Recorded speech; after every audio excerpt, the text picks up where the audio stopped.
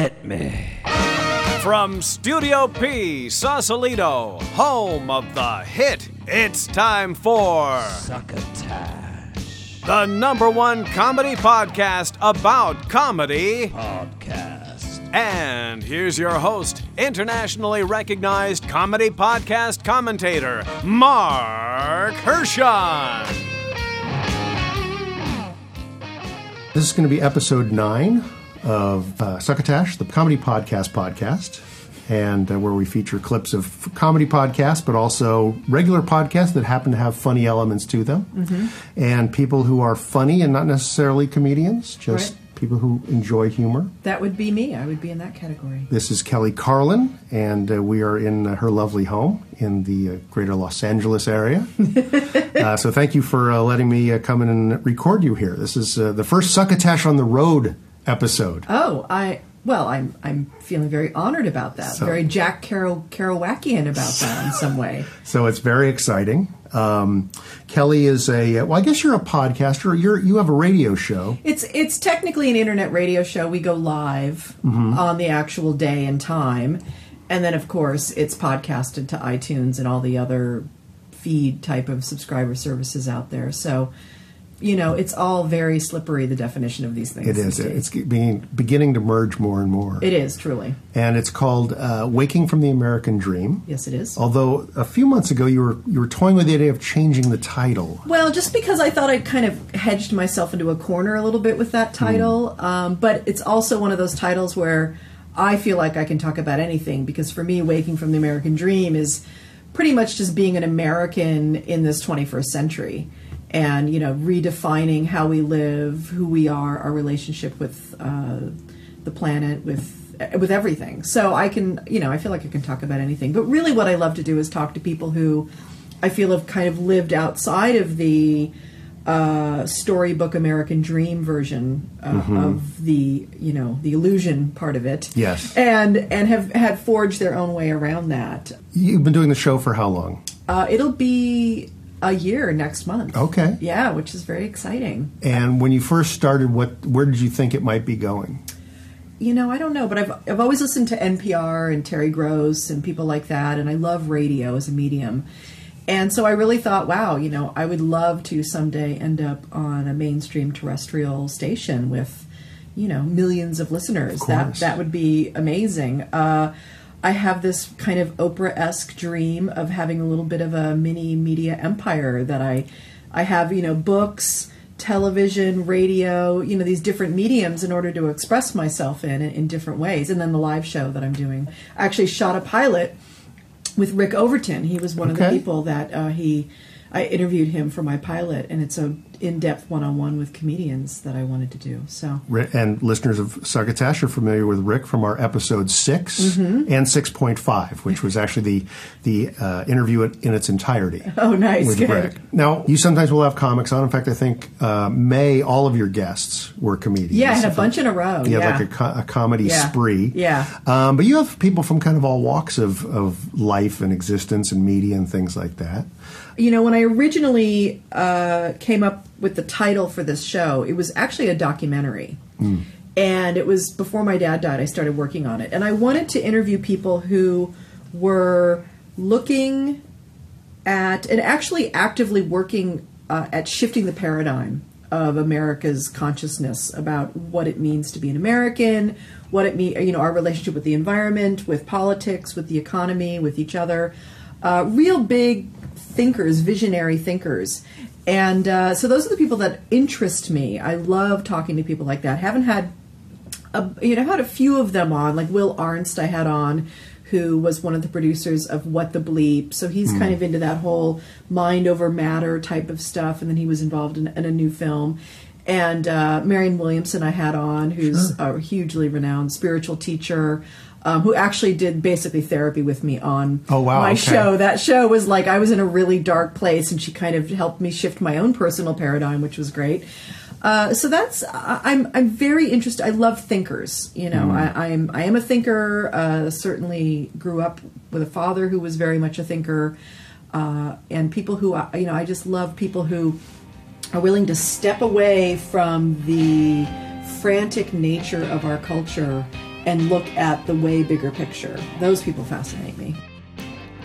So that's the first of a number of segments with Kelly Carlin, our special guest on this episode, Epi 9 of Succotash. I am your host, Mark Hershon, and we're going to get back to a number of cuts with Kelly. But first, I want to introduce you to her show. She is a internet radio personality / podcaster, because once the show goes live, then the clips of her show are available as podcasts. Her show is called Waking from the American Dream, and I wanted to play a related clip as we're going to get into in several segments here about Kelly's father, the late George Carlin. She is doing a piece of remembrance here with comedian Taylor Negron, who was a guest on her show. And this is a memory from her show about taking her dad's ashes back to his native New York. So about a month after my dad died, he had written instructions that were about 10 or 15 years old by the time he died, saying that, he wanted to be cremated and that his family would know what to do with his ashes. And it had said my wife and daughter, but my mom was gone. And so I took it upon myself because I knew exactly what my dad's ashes, where they needed to go. So my husband and I took them in an airplane across the country to New York City. And so the first night we get to New York, we go to Comics, which is a club in it's kind of the Village kind of area. And I'm going backstage to meet Richard Belzer for the first time. Talked to him on the phone after my dad died, did not know him. And as I'm about to walk into the dressing room, Taylor Negron comes walking out. And Taylor and I had done a spoken word show here in LA at Pinata about 6 months before that. So we kind of knew each other. We'd been on the stage together, and I was like, oh my God, Taylor, hi. I go backstage, and it's Belzer and a few other people. Gilbert Gottfried was back there, which he asked me if I had any of my dad's ashes on me when I told him what I was doing in New York, and I suddenly got afraid that he was going to ask for some or something. So the very next day, Taylor and Logan, whose song we started the thing was doing, Taylor was doing his show with Logan. It's a one-man, two-man show, I guess you can call it. And it's called The Unbearable Lightness of Being Taylor Negron. It's just an amazing show. And I'd never seen it. And my uncle had never seen it, my cousin. So we all went down to the Village and met down there to see the show. And I remember at one point in the show, you have a line, something about what doesn't kill you makes you stronger, or something. Yeah, I think sometimes when you get kicked into a new orbit, you're getting kicked home. That's it. And you said that line. The kick is a shortcut. Yes, and you said that line, and I'm sitting there going, he's talking to me, because I have been completely kicked into a new orbit. And so we went and saw the show, and the show was mind-boggling beautiful and heart-expanding and just one of those amazing synchronistic moments. And then we all went to have dinner at this really cool restaurant outdoors in the Village in this open air thing. And there's Belzer with his dog, and there's like 20 people at this table, and we're all talking about writing and performing and music and food. And I'm like sitting there going, wow, I've always wanted a community of people like this around me, and artists. And I'd already taken the day before, or earlier in the day, my uncle and my husband and cousin and I, we'd already taken part of my dad's ashes and put them up in the old neighborhood at 121st and Riverside Drive, near my dad's old stomping ground, where my dad used to smoke pot and get high when he was a kid. And so we did a bunch in the neighborhood. So now I had a little bit of ashes. And so after dinner, myself and Belzer and Taylor and Logan and Belzer's kids and a bunch of other artists and comedians and musicians, we all walked straight down Bleecker Street to the front of the Bitter End, where it was one of the places my dad had played as a young man in the early 60s at Hootenannies. And I took the ashes out, and there was a little tree, like that a tree grows in Brooklyn. Well, this was like a tree's barely growing on Bleecker Street. I go by that tree all the time. I know. It was the sweetest little tree. And we all took handfuls of ashes and put them on this around this tree on Bleecker Street. So if you're ever down in the Village and want to visit my dad, he's surrounding that little tree there. It's a nice remembrance for those of you who are comedy nerds, comedy geeks, and just plain comedy fans. We've got more about Kelly and her dad, George Carlin, coming up in the next couple of segments with her. Personally, I got to see George perform a few times when he was alive. I've been in and around the comedy scene for 30 years and was fortunate enough to catch him a few times and actually meet him once. Probably about 5 or 6 years now, when he was actually in conversation with Mark Pitta, a former guest on this show, at the Jewish Community Center here in San Rafael, California. So I got to meet him in person. We've got more regular Succotash with other clips, but first let's get back to another story about Kelly Carlin and her father. You mentioned your dad a couple times and being born into comedy and whether you were or weren't. Let's talk a little bit about that. Mm-hmm. Your dad was George Carlin. Right. And he's hovering right behind you right now. He is, yeah. It's interesting. I was thinking that would actually make a good picture for my promo for this, to have you sitting in front of him. That would be fun, yes. But, I don't want to ask what was it like. I'm sure you've been asked that so many times. And people will find out when they come to see my live show. Of course they will. Exactly, of course they will. Yes. But clearly you have a perspective on whether you were born into comedy or not. You mentioned it. So what was the experience? When I look back on my childhood, at least, it's not so much comedy I felt like I was born into. Our family, I believe, was caught up in a huge cultural shift going on in the country in the 60s and the 70s. And I feel like we were part of that zeitgeist shift. And so there's that. But, it's interesting because the comedy thing, even though my dad was a stand-up comedian and I would go to his shows and see him on stage and he was making people laugh and that's how he made a living and that was certainly his calling. And I, had, my own heroes, Lily Tomlin and Carol Burnett and people like that who I, like to emulate, and I wrote skits and things like that.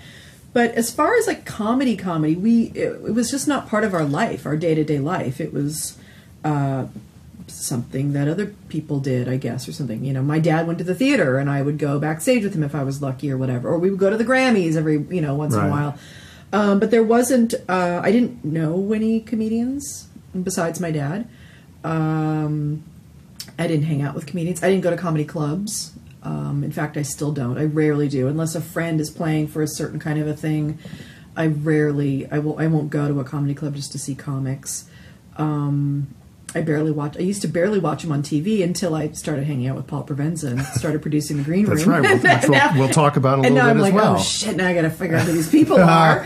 And until my dad died, like I said, I did not know any comedians. Of course, once my dad died, starting the day after he died, some pretty amazing people started calling me and saying very kind, lovely things to me and literally taking me into their families and under their wing. So it's been a profound experience. And actually, that's how Rick and I met. I think Rick and I had probably met once before that, but he came to my dad's memorial that week and we started hanging out. Okay. And it was clear very quickly that we were actually brother and sister.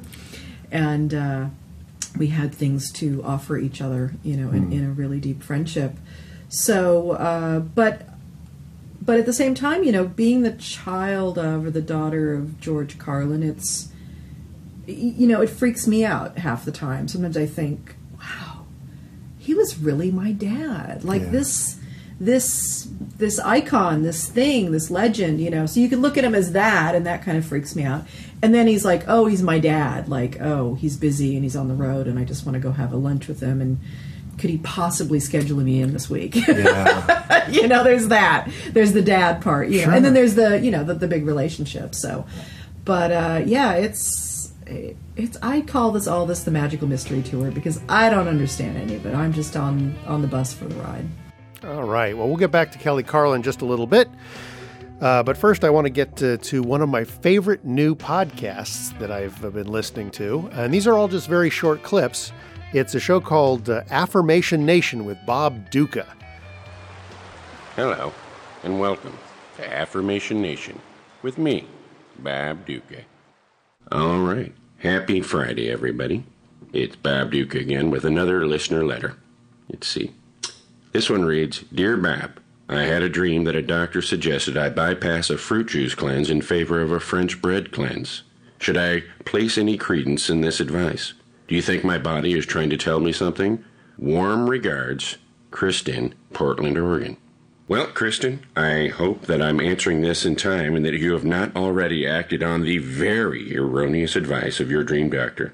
French bread cleanses have been deemed ineffective at best and dangerous at worst. What you want is a French toast cleanse. French toast has long been recognized by ancient peoples as an effective way of replenishing the body's naturally occurring cinnamons and syrups. Our Western diet does not come close to providing us with the cinnamon syrup that our bodies need for proper sweetening and spicing. Some maple-based pagan nutritionists recommend that we consume a minimum of 16 slices of French toast per day. Only you can decide if this amount is too much or too little for you. During your 11-week French toast cleanse, keep a journal so that you can determine how much and which types of French toast are best for you. Good luck, Kristen. Good luck. All right, that's Bob Duca, otherwise known as Seth Morris, who is a very talented improv and sketch performer out of the Upright Citizens Brigade Theater in Los Angeles. I had the opportunity to actually do improv a few years ago with Seth at a show here at Cobb's Comedy Club in San Francisco, and I'm going to try and get him on the show as a guest because he actually does that Bob Duca character live, which you can catch on a recent episode of Mark Maron's WTF What the Fuck show. So try and track that down. It was just a couple of weeks ago. Let's get back to Kelly Carlin, shan't we? You told a great story when you were up in Mill Valley at the Mind the Gap show at the Throckmorton Theater about the experience of holidays with your family. I think the story was about. Yeah. And it kind of, you had a great thing of it sort of coming full circle because you were in Hawaii when you found out your dad had passed away, and how that had reflected back on a family vacation in Hawaii. Yes. And I thought that was really well done. It's a very touching story. Thank you. Yeah, I've used some of those elements for my show too, so that's part of the big arc of my show also. Yeah. And your reflections about George are really interesting for people that were fans of his. I was a huge fan and listened from the time that I heard records of him with Jack Burns, before he had his transformation, really. Sure. And to hear the humanity of him, because his act, of all the big comics, his act was sort of the most human of all when he started talking about sort of real things. You really felt you were learning something about the man, but now when you hear your stories and you get to hear this extra dimension of him as a real person, it really does expand your respect for him in a way. At the same time, you just gain so much more of a fuller picture. So it's really a great appreciation on my part to be able to hear you talking about George and your experiences with him as simply a daughter to a father. Well, and I appreciate that because that's my intention, is to create a more 360-degree view of who he is, because people only see stage persona, or if they're lucky enough they had a personal encounter with him too, but that's pretty rare. And do it in such a way that you see his humanity and yet walk away with an increased sense of love and respect. I mean, I'm not here to, I look at some other people who tell the stories about their families, and some of the things they went through were way harsher and more insane than I went through. I mean, we went through some pretty insane times around drugs in my family. And there's a part, I think, of every child who has an axe to grind with their parent over issues in their childhood. And so I take a lot of consciousness around that and really try to make sure that if I'm telling these stories, that I do it in such a clean way that I've set my own business and worked on my own end of it, so that when I do tell the story, that it's just done in such a, like, laying out the reality of it, and yet done with a lot of forgiveness and love too. There's a fellow that I work with who knew your dad only because he was a barista at George's local Starbucks near here, and I will a daily or twice a day stop for my dad. And I will report to you, as was told to me, that George was the nicest of all the celebrities that happened to go to that Starbucks, and he was always nice to the people behind the counter, and was thought very fondly of by those people. So yes, that was my dad. He was very respectful of all humans. He came from a tough working class neighborhood, and so he didn't see anyone allowed to be above or below anyone else, except when it came to the property owners of this country, and then he had a little harsher opinion of their humanity. But it's a little bit the way that some of the English actors and performers used to treat it. I was fortunate enough to meet a couple guys from Python when they were doing press for A Fish Called Wanda. So I got to have dinner with Michael Palin, for instance. Oh, fun. Which was phenomenal. And they were blown away by the celebrity that surrounds performers. Because in England, at least at the time, and I imagine it's probably gotten a little more like it is here now, but that was in the mid-'80s. Right. And he said it was really just that's the job you did. Right. You just happened to be the guy that had a show on BBC. Right. And it wasn't a big deal. And, people would say hi to you because they recognized you, but they wouldn't get in your face and try and usurp your time and do all these things. Yeah, I think because we don't have a royalty class in this country, I think that, and here I'm going to come from my Jungian depth psychology perspective, I think we have that need to have that archetypal energy activated in us, some sort of worship or some sort of putting up on a pedestal or a throne type of thing. And I think because we don't physically have that and we're all considered quote unquote, there's no class system in this country supposedly. Yeah, those are big, thick quotes. There's no hierarchy here. And yet we create one. And I think that energy has to go somewhere. And I'm fascinated with the whole idea of celebrity and fame. I actually pondered about writing a kind of a depth psychology, sociological take on it, kind of a book. Yeah, I think my dad was lucky. He never got stuck in that category of the American celebrity. Like the tabloids, we were never in the tabloids. Right. People like that never drove us crazy. The only time we were ever in the tabloid was when my mom got sick, which was really just, that's sick in its sense, in its own sense. Hello, friends. Summer may be winding down, but with plenty of warm weather still ahead, now is the perfect time to take advantage of Henderson's annual sale on picnic pants. You shouldn't wear white after Labor Day, but don't let that old saw stop you from slipping into a pair of white and red checked Henderson's picnic pants. Roomy, cool, and comfortable, Henderson's picnic pants are a walk in the park. And once you've found that perfect spot to plop down your basket, that's when your picnic pants go into action. One firm tug achieves easy release, and the pants legs unfurl to form a ground cover wide enough to accommodate the entire family. Specially built pockets hold an entire arsenal of sporks, while the insulated pockets, both front and rear, keep plenty of coleslaw, potato salad, and condiments on ice until you're ready to eat. I know what you're thinking. What about my meat? Well, friends, with Henderson's patented concealed crotch cooler, there is plenty of space to tuck away those weenies, brats, and patties until the coals are hot enough to stick 'em on the grill. And with our buttocks basket, you'll be sure to have an ample supply of buns on hand. In addition to being both stain and water resistant, picnic pants are insect repellent too, which means there'll be no ants in your pants when it comes time to bid adios to your favorite park or beach luncheon spot. Originally designed for SEAL Team 6, F. Scott Fitzgerald, and the Donner Party, Henderson's picnic pants are now available on sale wherever fine tarpaulins and mulch are sold. That's Henderson's, makers of fine trousers and pantaloons since 756 AD. And now, back to Succotash. It's funny with my dad.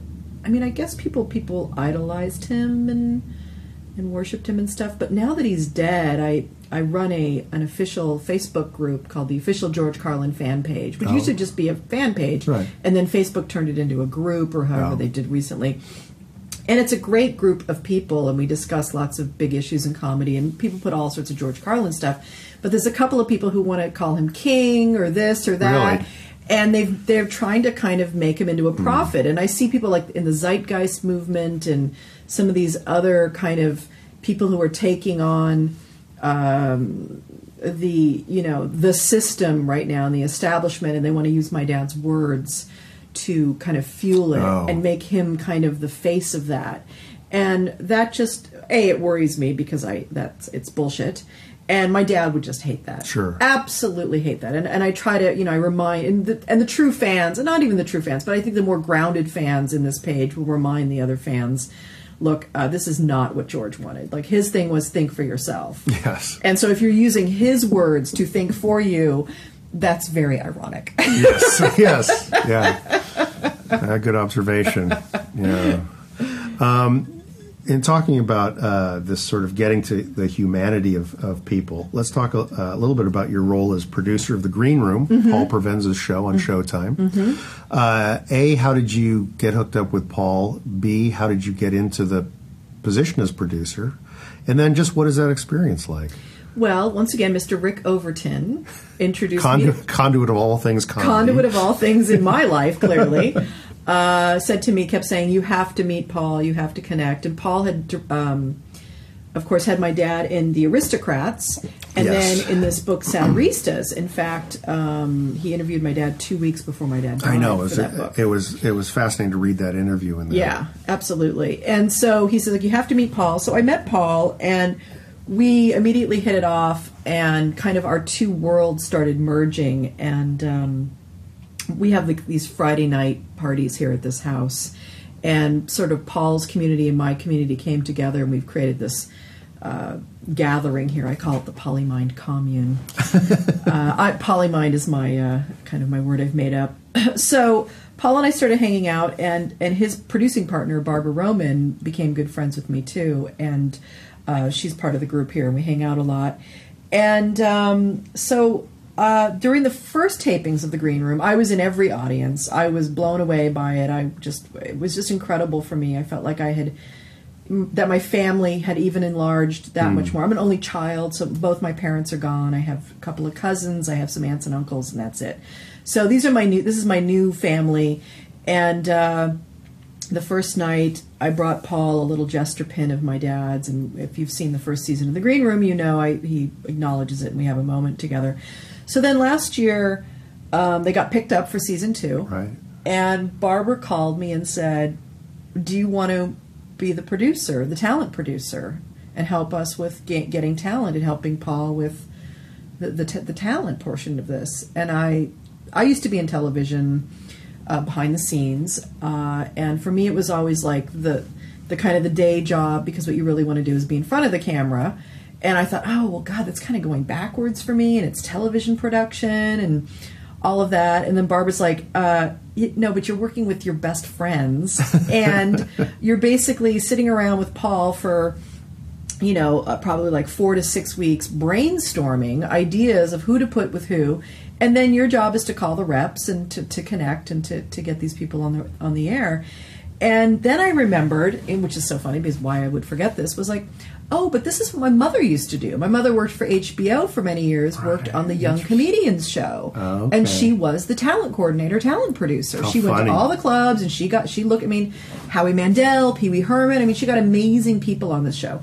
And I thought, wow, so I'm actually walking in my mother's footsteps. How interesting. Yeah, totally fascinating. And so it's been a real learning curve. Sitting around with Paul and getting to enter his genius brain and how he thinks and how he connects dots and how he connects peoples and conversations is that's been amazing in its sense. And I really got that I have a great sense of, my intuitive sense is very good. And so I use my intuition a lot with him. I won't even know why 2 names go together, but it just feels energetically like they're supposed to. And I'll say it and he'll be like, oh, wow, that's genius. And I'll think, yeah, and I don't even know why, but it feels genius, right? And then the season was great because I got to go to some comedians who've actually become very close friends of mine. Some of the people who called me that first week after my dad died. And I got them on the show, and these pretty big. They are the big names on the show, and I got to use my whatever, my relationships, and they had a great time, and we had a great time with them. So it was a win-win. So it's been really fun, and then and it's so funny though because it's like I said, I get bored easily, so it's great. It's just another aspect of my brain that I get to use and work. And the funny thing was, I was in Montreal recently, and I premiered my show, A Carlin Home Companion, my new solo show. And then the very next day, we had to do pre-production for The Green Room because the Saturday, we were shooting 2 episodes up there. So I came from this big high of premiering my show, and I was the toast of the Hyatt bar that night, and everyone was talking about me, and people were so upset they'd missed my show, and the next day I got these great reviews, and I'm crying. The review's so beautiful from the laugh spin people and all of this, and then at the same time I'm coordinating the airport shuttle people to make sure that we've got Judah Friedlander has landed and he's getting into his hotel okay, and how the fuck are we going to get Eddie Izzard to the venue? It was like that kind of stuff. It was like, okay, I'm being humbled immediately. Yeah, it's interesting to be grounded at the same time you're flying high as a kite. Yeah, it was great. It was great, and the whole green room experience is a high. I mean, it's just. When we start to shoot in those nights, because it's a party scene, you bring the audience in, and it's just this momentum that builds, and it's really exciting. Really, really cool to be a part of. We will get back to Kelly in just a little bit, but first let's have a clip from a new show we haven't heard from, Cinematic Method. And this is, there's 5 guys involved. There are only 3 on this clip, Kyle, Jerry, and Chris. But there's also Jared and Matt mentioned on the website. They're not in this clip. These are a couple guys going from the description on their website. They watch movie trailers, not the actual films. They watch the movie trailers, and then they predict what the Rotten Tomatoes score will be for the films, based strictly on previews that they watch.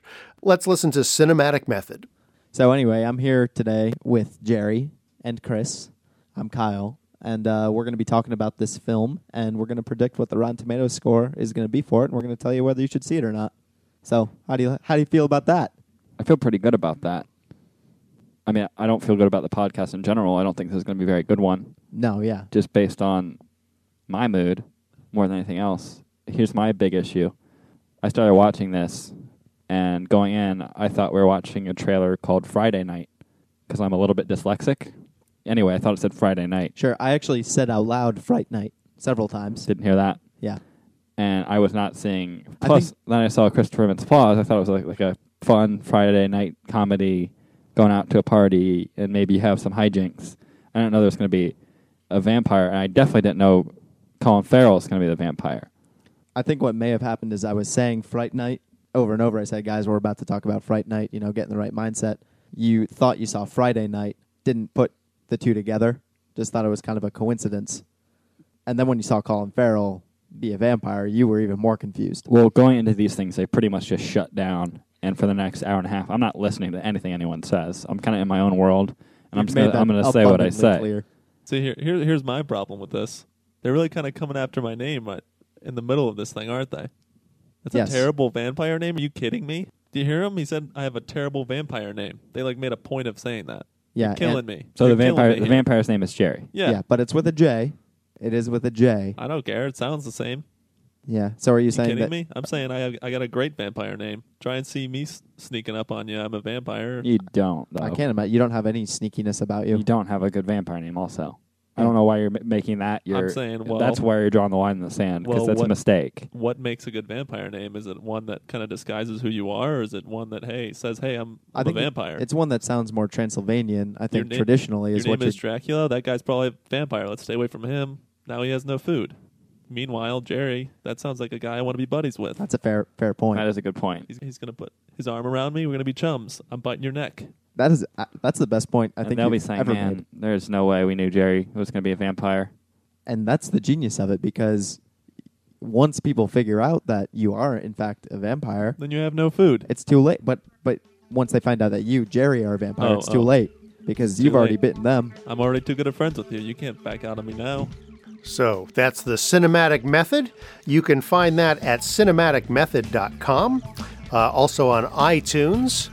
And they didn't really get into the movie in that little clip, but I just saw the remake of Fright Night. And I always loved the original with Roddy McDowall and William Ragsdale. Is a really campy, classic, fun movie.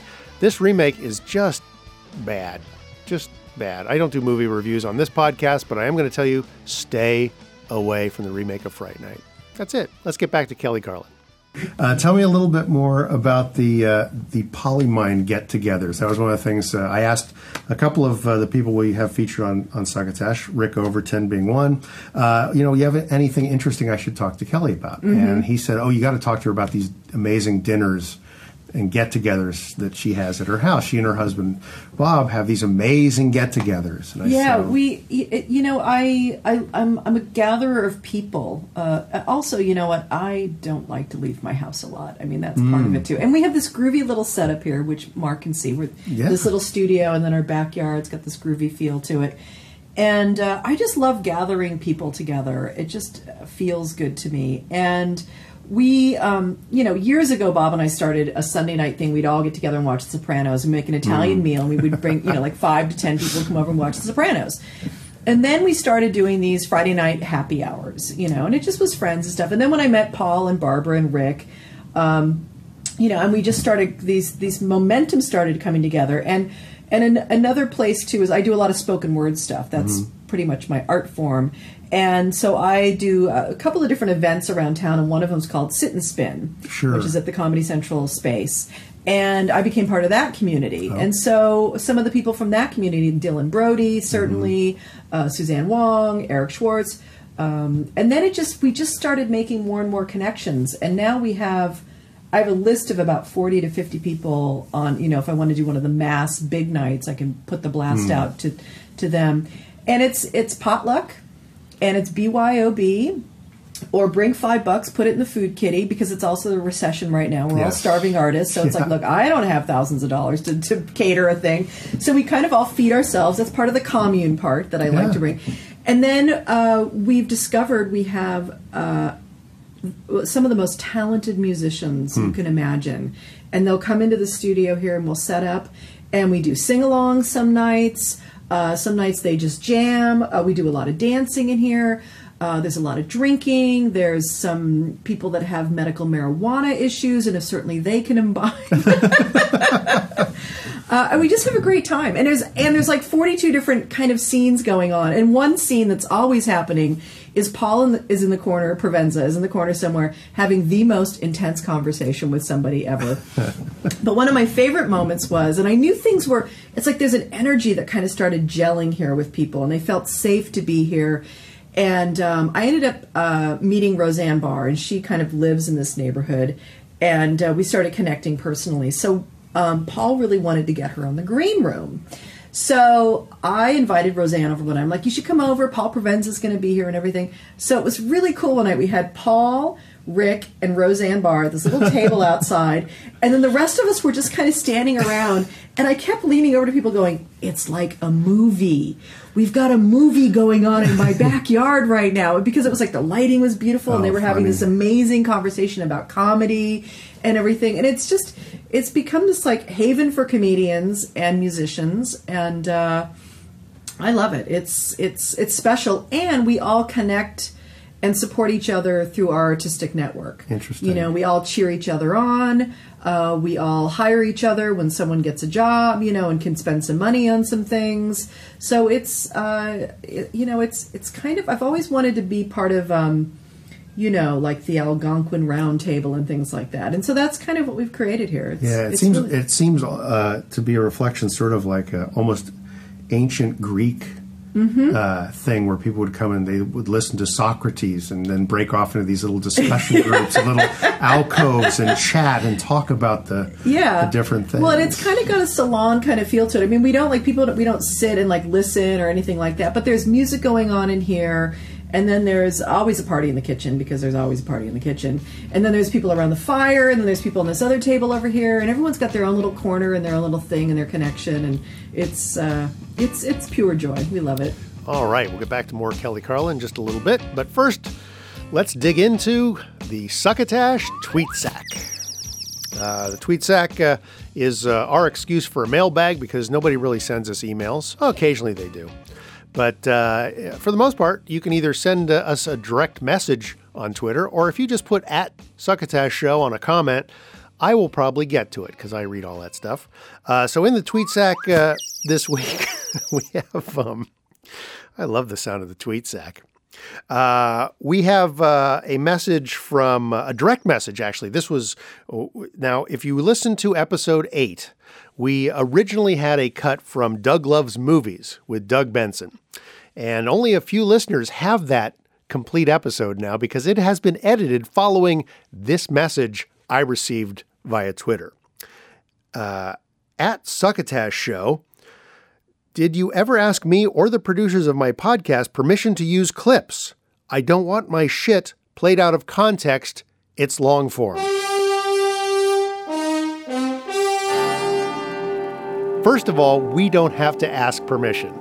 By the fair use laws in this country, as the type of show we are, we can play clips of reasonable length. However, I don't want to piss off any podcaster. So all Doug had to do was say, I don't want to have my clips played on your show. I went back in, we clipped it out. And so now episode 8 is Doug Bensonless. And Succotash will remain Doug Bensonless unless we hear otherwise from Doug or his people. And the benefit to me is one less podcast I have to listen to every week to try and find material. We also heard from another comedy podcaster friend of ours. Well, he's not really a friend, but we do play his clips. And he was also in episode 8, Paul F. Tompkins. We heard from P.F. Tompkins on Twitter, said, at Succotash Show, hey, if you're going to continue to post this, which was messages that we were playing clips from his show, the Pod F. Tomcast, if you were going to continue to post this, could you at least spell Tomcast correctly?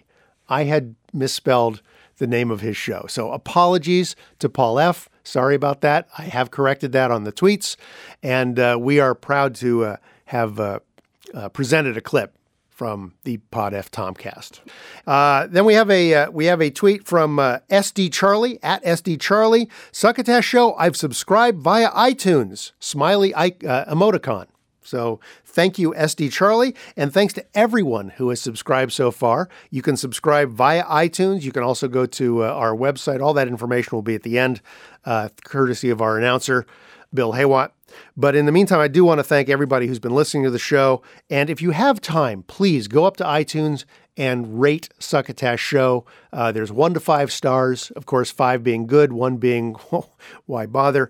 And if you have time to do a little review, that's even better because we're trying to, bump up people being able to find us on iTunes, and that really would help. So thanks to SD Charlie and everyone else who listened to us. And finally, in the tweet sack, this time from Hey_Snowflake, who's also known as Dave Nelson, the host of Comedy A Go-Go, he tweets, Succotash Show, can we send another clip if we've already been on the show? And yes, Dave, not only can you do it, you have done it, and here's your clip. When's your special coming out? Oh, in the fall, maybe. Is that going to be a Comedy Central? Yeah, it'll be a Comedy Central hour. It's called No Real Reason. So how is that the process of going and getting that all set up? Comedy Central, your management or whoever sort of vies for you to get an hour on Comedy Central decides who their hours are. And, mine is largely decided on heat. It's like, who has momentum, who has traction. Comedy Central's a business. They clearly have moments where they go, well, we got to figure out who's the next guy. And I'm becoming famous at a rate that's faster than most of my peers. I think they want to get on the train, And I'm also releasing a music album through Comedy Central Records.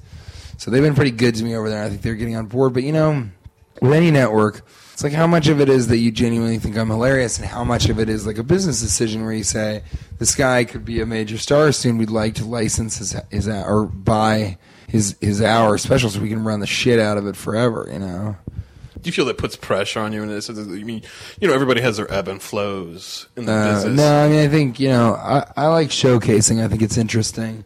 And when I used to showcase, I would only eat sushi and oysters all day, and I would really focus on stuff, and I would be really, and I would run the set like 6 times a night in New York, night after night before I went on Letterman or whatever, I didn't get to do that with Conan, but so I like the concept of showcasing. So I like the idea that, this is the big show. It's like, you don't play baseball just to play the piddly games. You want to do the World Series games. You want to be in the World Series.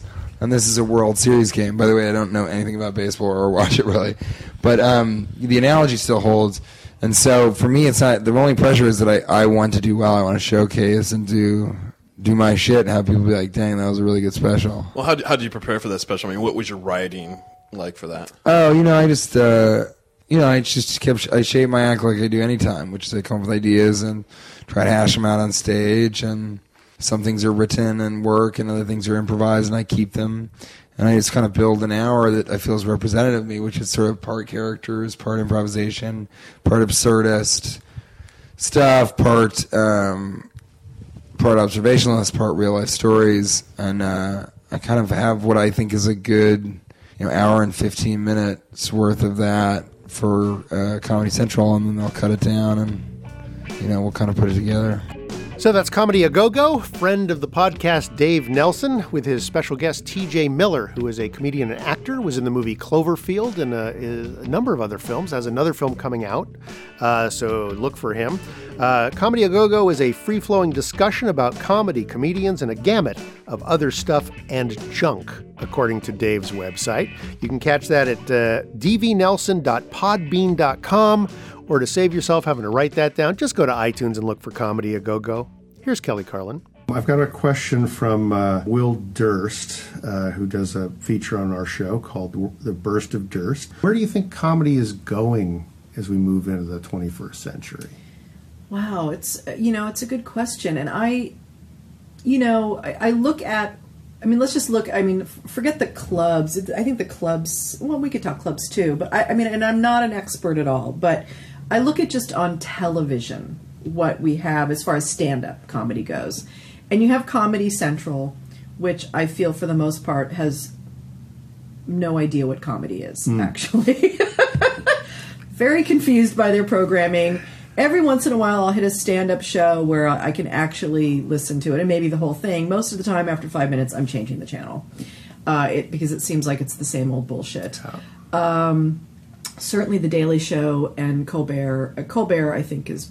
I love Jon Stewart and The Daily Show and what he does, but Colbert is just such a genius at satire. There's genius in that, definitely. Incredible what he does every night in that staff. Thankfully to Mr. Paul Provenza, who's really brought me into the comedy world and has introduced me. Half the time Paul and I will be sitting around, he'll go, "So do you know Bo Burnham?" Well, he will be the one. I'll be like, "No, not familiar with that." Okay, here's the thing. Go to the video, go listen to the room. And thank God for Paul, because he's the one who's turning me on to smart, thinking people who are funny, who are pushing an edge, who have something to say, who make you laugh. These are all things for me that are important about comedy. I believe, my father taught me that comedy is to comfort the afflicted and to afflict the comfortable. Nice. Yeah. So that's the line I see. I love pure entertainment too. Lucille Ball, I grew up on. I love that kind of stuff, as my dad did too. Goofy shit. My dad and I would, we'd go to a Peter Sellers movie, a Pink Panther movie, and my father would be crying. Love the goofy shit too. But there's something about, if I really don't care about your husband or wife jokes or your dick jokes. And a dick joke can be funny, sure, certainly, and so can husband and wife jokes. But I like people being creative. So I don't know. I think something's shifting. I see the success with like Mark Maron's podcasts, and maybe just because we're in the comedy bubble and we see this. I don't know if the average person in the world gives a shit or not, but I see that giving me hope. And somebody was on, I don't know, it's Facebook or somewhere, talking about how they, as a stand-up, they love making people laugh, but part of what they want now is to connect to people's hearts also. And, I see that. I see that like with Mark Maron. I see that like with Paul's doing on The Green Room. It's like he wants to get beyond... being funny is obviously very important to the show, but there's something there's a human connection he's trying to get to. I spend a lot of time with Gary Shandling. His whole transition right now is going from being a man who has to stand on stage to be funny to a man who just wants to have a series of authentic moments with an audience. There's something about authenticity that I think is happening, and I know for me, one of the reasons I never pursued stand-up comedy was that would be crazy. No. And B, my father basically forbade me from doing it for many reasons. But I had no desire to make my whole job was to just make people laugh. Yeah. That does not work for me. For me, it's if I can make a real connection with you and make you feel something or have a new perspective on something and laugh. I mean, yes, I have comedic timing, I know how to use it and all that kind of stuff, but the pressure to just be funny, no way, no thank you, I don't want any of that. So I'm excited because I feel like my art form and what I've always wanted to do is be able to have a chance to make you laugh or make you cry. But really, I just want to take my mask off and have you take your mask off and say, look, we're all human beings here just trying to figure this shit out. Let's stop giving each other such a hard time. So for me, I don't know. I'm kind of loving some of this strangely softer, sensitive stuff coming out of really intellectually smart, people. Yeah. I look at Greg Proops also, who's like that. He's just this amazing human on stage with the most wicked fucking sharp mind ever. Yeah. One of my earliest improv experiences was being in a group with Greg. We adopted him and Michael McShane into the group I was running, which was the Comedy Underground. Their group Fault Line in San Francisco had just fallen apart, and so they were sort of like improv orphans. So we took them in, and the two of them are amazing, but Greg is a force to be reckoned with. Truly, and such a deep, beautiful human being. Just wow. All right, well, we will wrap up with Kelly Carlin in just a little bit. In the meantime, we have a few more podcast clips to get to, and including this one from the Mad Ranters. Now, according to their website, the Mad Ranters is an open forum in which nothing is sacred approach is taken when discussing annoying topics. This is, again, one of those shows where I can't quite figure out who anybody is. Their website doesn't have a whole lot of names on it, except the name Angus. And Angus does an offshoot of the Mad Ranters, which we're going to hear from here, where he's talking about, I guess this is a segment called Driving with Angus. So let's give a listen. Hello, and welcome to another episode of Car Ride with Angus. Almost forgot. This is Mad Ranters Associated, because I'm angry. I'm just not speaking as if I were. I'm hiding it well. Concealing it even. Today we're going to talk about the assholes who drive in the middle lane. They go in the middle lane and they go the speed limit, maybe 5-10 miles over. But if there's a middle lane, it means you're on a highway such as 295. And if there's enough room for 3 lanes of traffic, if you're in the middle, your ass better be going faster than the people in the right lane. If you're in the middle lane and people are passing you on the left, that's going to happen. If you're in the middle lane and people are passing you on the right and the left simultaneously and blowing their horn, cursing at you, maybe you're doing something wrong. Just a thought. I thought of this yesterday as I was driving down 295. I don't know, the other day. It wasn't even yesterday. But I took a day off from driving yesterday. Didn't drive at all. I'm behind this person. I don't know, man, woman, whatever, child. I don't know. Maybe he couldn't see over the steering wheel because he was a 7-year-old who stole it and was going to grandma's. I don't fucking know or care. But simple common courtesy is to drive fast enough that you're not getting passed by people in the right-hand lane if you're in the middle. I know you're going to say, well, hey, I don't want to be in the right-hand lane because people are merging and all this other stuff, and then I got to slow down. You don't have to slow down that much because you're not going fast enough.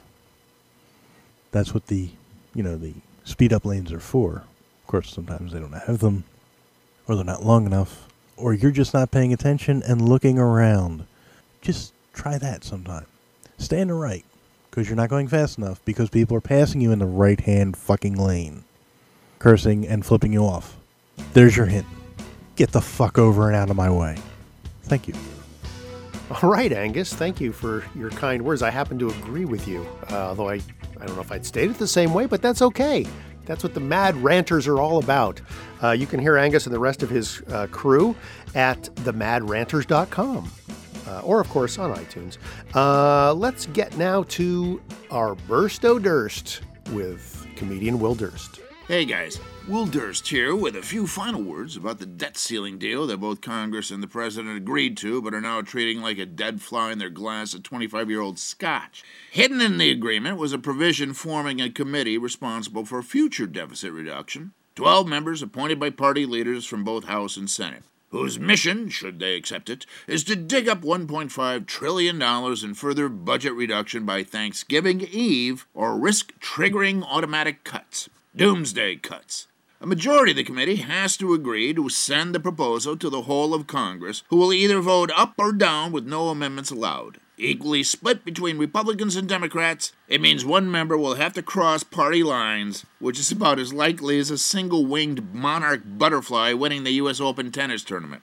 The committee is commonly referred to as Super Congress. Slower than a slug on Thorazine, less powerful than soggy Kleenex, unable to compromise in a million years. Look, up in that swiveling leather club seat in that private jet. It's a ruse, it's a sham, it's Super Congress. Yes, Super Congress. Strange hybrid from another reality. Come to Capitol Hill with powers and abilities far beyond those of mortal members. Super Congress, who can change the course of appropriations, bend ethics regulations with a wink of an eye, and who, disguised as United States Joint Select Committee on Deficit Reduction, mild-mannered functionary of the Hall of Invertebrates, fights the never-ending battle against truth, justice, and the American way. And when that doesn't work, we can move on to the next step and call in Super Duper Congress. Or get that guy who talks backwards and doesn't make any sense. What's his name? Oh yeah, Mitch McConnell. For Succotash, the podcast and comedy podcasts, I'm Will Durst. And there's your burst of Durst. You can find him at www.willdurst.com. Also catch his tweets at Will Durst on Twitter. And that's going to bring us to our last closing segment with Kelly Carlin. Let's just give us a little information how people can find Waking from the American Dream. So Waking from the American Dream, I'm on newdissidentradio.com. You can find me on iTunes. Just type in Waking from the American Dream. And then whatever the Android version of the iTunes, there's another kind of feed too that people have. I know we're on that. And you can find me on Twitter, Kelly_Carlin. And you can find me on Facebook, personal page, public page, Waking from the American Dream page. Come check out my official George Carlin fan group. If you asked to come in, I'll let you in. But you have to play nice. What do you want to tell people that would sort of maybe juice them up for being a supporter of podcasts and maybe spreading the word?